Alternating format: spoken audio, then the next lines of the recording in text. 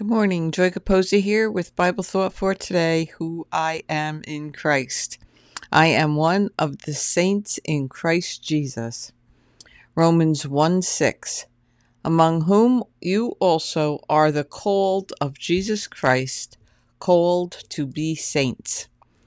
Go ahead, say it out loud. I am a saint in Christ Jesus.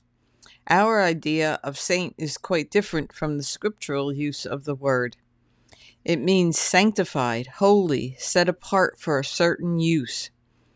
Do you live daily in the knowledge of what God has set you apart for?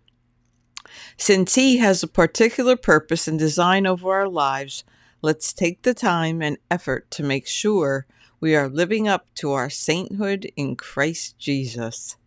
Have a wonderful day and spread the word.